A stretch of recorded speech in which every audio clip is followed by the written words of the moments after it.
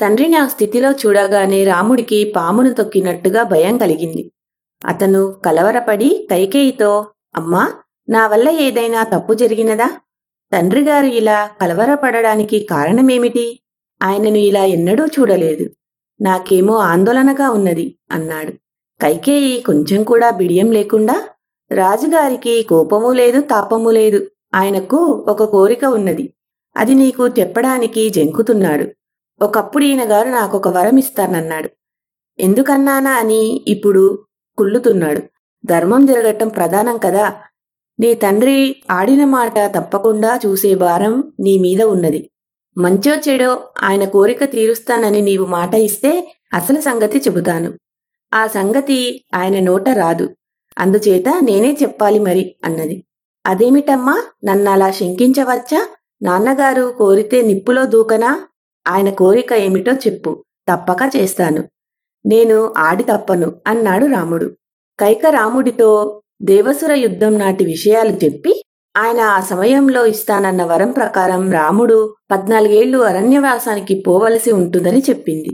ఈ పట్టాభిషేక యత్నం వృధా పోదులే. భరతుడు పట్టాభిషేకం చేసుకుని భూమి 4 చెరగులు పాలిస్తాడు. నీవు నారబట్టలు కట్టి జడలు ధరించి 14 ఏళ్లు అరణ్యవాసం వెళ్ళినట్టయితే నీ తండ్రికి ఆడి తప్పాడన్న అపఖ్యాతి చుట్టుకోకుండా పోతుంది అన్నదామె. ఇంత దారుణమైన మాట ఇంత పౌరుషంగా చెవిన పడినప్పుడు మరొకడైతే ఎంతో కలవరపడి మదనపడి కైకేయి మొహం చూడడానికి కూడా సిగ్గుపడి ఉండును. కాని రాముడు అటువంటి వికారాలేమీ లేకుండా, అమ్మా, అలాగే కాని, నేను నారబట్టలు కట్టి అరణ్యానికి పోతాను. భరతుడి కోసం వెంటనే కబురు పంపండి. తండ్రిగారి ప్రతిజ్ఞ, నీ కోరిక ఇదే అయినప్పుడు నేను భరతుడికి రాజ్యం ఇవ్వనంటానా?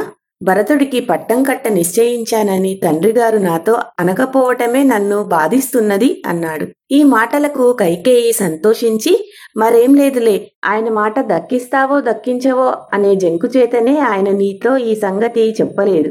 నువ్వు మాత్రం జాగు చేయక అడవికి బయలుదేరు. నీవు వెళ్లేదాకా మీ తండ్రిగారు స్నానభోజనాదులు చెయ్యరు అన్నది. కైకేయి అన్న ఈ మాటలకు దశరథుడు లోలోపల కుమిలి మూర్ఛపోయాడు. రాముడు ఆయనను లేవదీసి కూర్చోబెట్టి కైకేయితో, అమ్మా, నాకు లోపల నిజంగా రాజ్యాంశ ధనాంశ లేవు.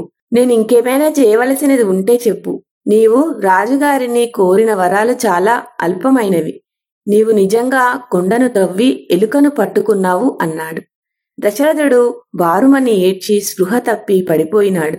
రాముడు తండ్రికి కైకేయికి ప్రదక్షిణ నమస్కారాలు చేసి అంతఃపురం నుంచి బయటికి వచ్చి తన చెలికాళ్లకేసి చూసి పట్టాభిషేక సంబరాలకు ప్రదక్షిణ చేసి బయలుదేరాడు.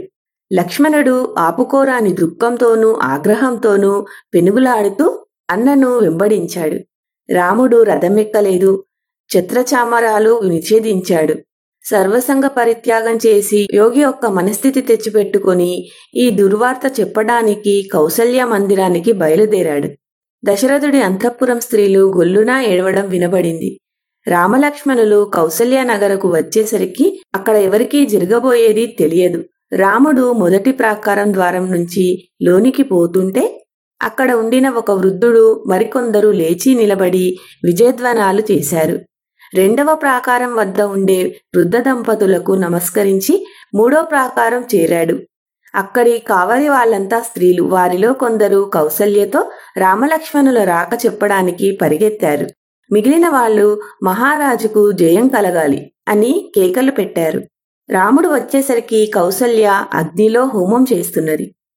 ఆమె రాముడికి ఎదురుగా వచ్చి కౌగిలించుకొని శిరస్సున ముద్దు పెట్టుకుని, నాయనా, భోజనం చేద్దువుగాని పద అన్నది. అతనికి ఈ విషాద వార్త ఎలా చెప్పాలో తెలియక తికమక పడుతూ రాముడు, అమ్మా, నీకింకా తెలియనిదాగున్నది. అంతా తారుమారైపోయింది. నేను 14 ఏళ్లు మునిలాగా మాంసం వర్జించి కందముల ఫలాలు తింటూ దండకారణ్యంలో ఉండబోతున్నాను. నేను కూర్చునేది సింహాసనం మీద కాదు, దర్భాల చాప మీద. నాన్నగారు భరతుడికి పట్టం గట్టబోతున్నాడు అన్నాడు. ఈ మాటలు విని కౌసల్య మొదలు నరికిన అరటి చెట్టులాగా పడిపోయి నేలపైనే దుఃఖంతో పొర్లింది. రాముడామెను లేవదీసి కూర్చోబెట్టి దుమ్మంతా దులిపాడు. కౌసల్య రాముడితో, నాయనా, నా జన్మకు సుఖం లేదు కాబోలు. నిన్ను కని ఈ బాధ భరించే కన్నా గొడ్రాలుగానే ఉండిపోయినట్టయితే పిల్లలు లేరన్న చింత ఒక్కటే బాధించేది. ఎన్నడూ నేను సుఖపడి ఎరగను. నీవు రాజువైతే సుఖపడదామనుకుంటున్నాను. కావటానికి నేను రాజుగారి పెద్ద భార్యనే కాని సవతుల చేత పడరాని మాటలన్నీ పడ్డాను. ఏమంటే నా భర్తకు నేనంటే లక్ష్యం లేదు. నాకు స్వతంత్రమూ లేదు. ఇక నేను కైకేయి పరిచారికల కంటే హీనంగా బతకాలి. నీవు పుట్టిన ఈ 16 ఏండ్లు నీవెప్పుడు రాజు అవుతావా అని ఎదురు చూస్తూ వచ్చాను. ఆ ఆశ కూడా పోయింది. నాకు చావు వచ్చినా బాగుండును. కాని అది కావాలన్నప్పుడు రాదు నాయనా. నేను కూడా నీ వెంటనే అడవులకు వస్తాను అన్నది. కౌసల్య మాటలు వింటుంటే లక్ష్మణుడికి ఒక ఆలోచన వచ్చింది. అతడు కౌసల్యతో, అమ్మా, ఆ కైకేయి మాట విని అన్న అడవికి పోవటం నాకు సవ్యంగా కనబడడం లేదు. రాజు ముసలివాడు. ఆయన మనస్సు దుర్బలమైనది. స్త్రీ వ్యామోహం చేత ఆయన అన్యాయమైన పని చేయమంటే కొడుకులమైన మేము చేయాలని ఎక్కడ ఉన్నది అని రాముడితో, అన్నా, రాజు నిన్ను అడవికి పొమ్మన్న మాట అందరికీ తెలియకముందే మనం మన శౌర్యాలతో రాజ్యాన్ని వశపరుచుకుందాం. నేను విల్లు పట్టి మనని నిరోధించే వాళ్ళందరినీ చంపుతాను. మన తండ్రి కూడా మనకు పగవాడే అయినాడు. ఆయనను చంపినా కాళ్ళు చేతులు కట్టి పడవేసినా తప్పులేదు. మా అందరిలోనూ పెద్దవాడవు. ఈ రాజ్యం నీది. రాజు మాత్రం దీన్ని మరొకరికి ఎలా ఇస్తాడు? నీవేమీ అపచారం చేశావని నిన్ను అడవులకు పంపుతాడు. నిన్ను అడవులకు పంపేటంత శక్తిమంతుడా ఈ రాజు? ఇదిగో నా విల్లు. నేను యుద్ధానికి సిద్ధంగా ఉన్నాను అన్నాడు.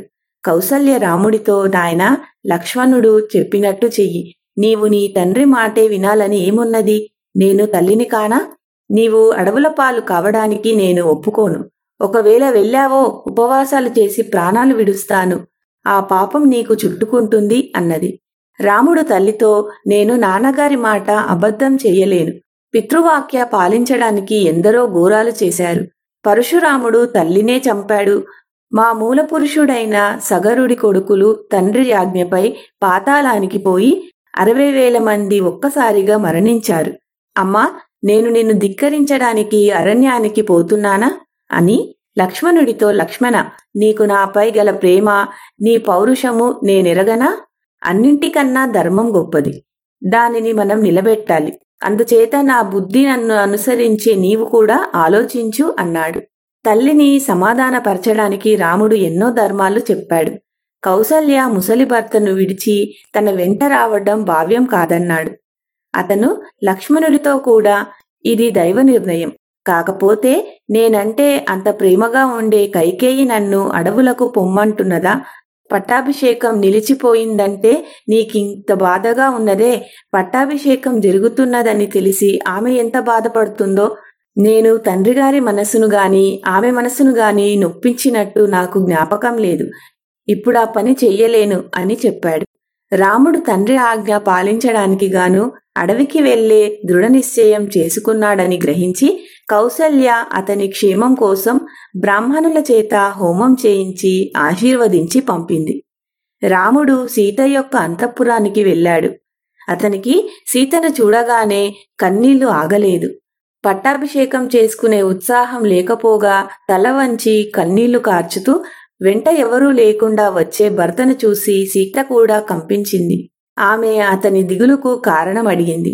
జరిగినదంతా చెప్పి రాముడు ఆమెతో, నేను అడవుల నుండి తిరిగి వచ్చే వరకు నీవు భరతుడి వద్ద ఉండి అతను చెప్పినట్టు నడుచుకో. అతని ఎదుట నన్నెప్పుడూ పొగడకు. బంధుత్వం తప్పిస్తే భరతుడు నిన్ను పోషించవలసిన కారణం మరొకటి లేదు. అందుచేత నీవు అతను సంతోషించేటట్టు వసలుకో. వృద్ధులైన నా తల్లిదండ్రులను కనిపెట్టి ఉండు అని చెప్పాడు. ఈ మాటలు విని సీత ప్రణయంతో కూడిన కోపంతో, ఇవేం మాటలు? నన్ను తేలిక చేసి పరాచకాలాడుతున్నావా? ఆడదానికి భర్తే కదా గతి. నిన్ను వనవాసం వెళ్ళమంటే నన్ను వెళ్ళమన్నట్టు కాదా? నీవు అడవిలో సంచరించటమే జరిగితే ముళ్లను నా కాళ్లతో తొక్కి నీకు దారి చేస్తూ నేను ముందు నడవనా? నీ వంటి పరాక్రమవంతుడి వెంట ఉండగా నాకు అరణ్య భయం ఉండబోదు. అడవిలోని వారందరినీ కాపాడగలవాడివి నన్ను కాపాడలేకపోవు. అడవిలో నేను అది కావాలి ఇది కావాలి అని అడగబోను. నీవు 1,00,000 చెప్పినా సరే నా మనస్సు మారదు అన్నది. సీత తన వెంట అడవులకు వచ్చి కష్టాలు పడడం రాముడికి కొంచెం కూడా ఇష్టం లేదు. ఆ కష్టాలను వివరించి చెప్పాడు. కాని సీత వాటిని లక్ష్యపెట్టలేదు. నిన్ను చూసి సాముద్రికవేత్తలు వనవాస యోగం ఉన్నదని చెప్పినట్టే నన్ను చూసి కూడా జ్యోతిష్యులు నాకు వనవాస యోగం ఉన్నదని చెప్పారు. అందుచేత నేను నీ వెంట అరణ్యానికి వచ్చి తీరతాను అన్నది. అప్పటికీ రాముడు ఆమెను తీసుకుపోవడానికి సమ్మతించలేదు. సీతకు కోపము దుఃఖము ముంచుకు వచ్చాయి. ఆమె రాముడితో, అయ్యో, మా నాన్న అయిన జనక మహారాజు తన అల్లుడు పురుష రూపంలో ఉన్న ఆడదని తెలిస్తే ఏమనుకుంటాడు? నిన్ను శూరుడని తెలియని వారు అనుకుంటున్నారు. నీ భయం దేనికి? నేనేం తప్పు చేశానని నన్ను విడిచిపెట్టి పోవాలనుకుంటున్నావు? నీవు తప్ప నాకు వేరే దిక్కు లేదు కదా. నేను నిన్ను విడిచిపెట్టి వంశానికి కళంకం తీసుకురావాలా? నీవున్న చోటే నాకు స్వర్గమని చెప్పానే అంటూ బోరునా ఏడ్చింది.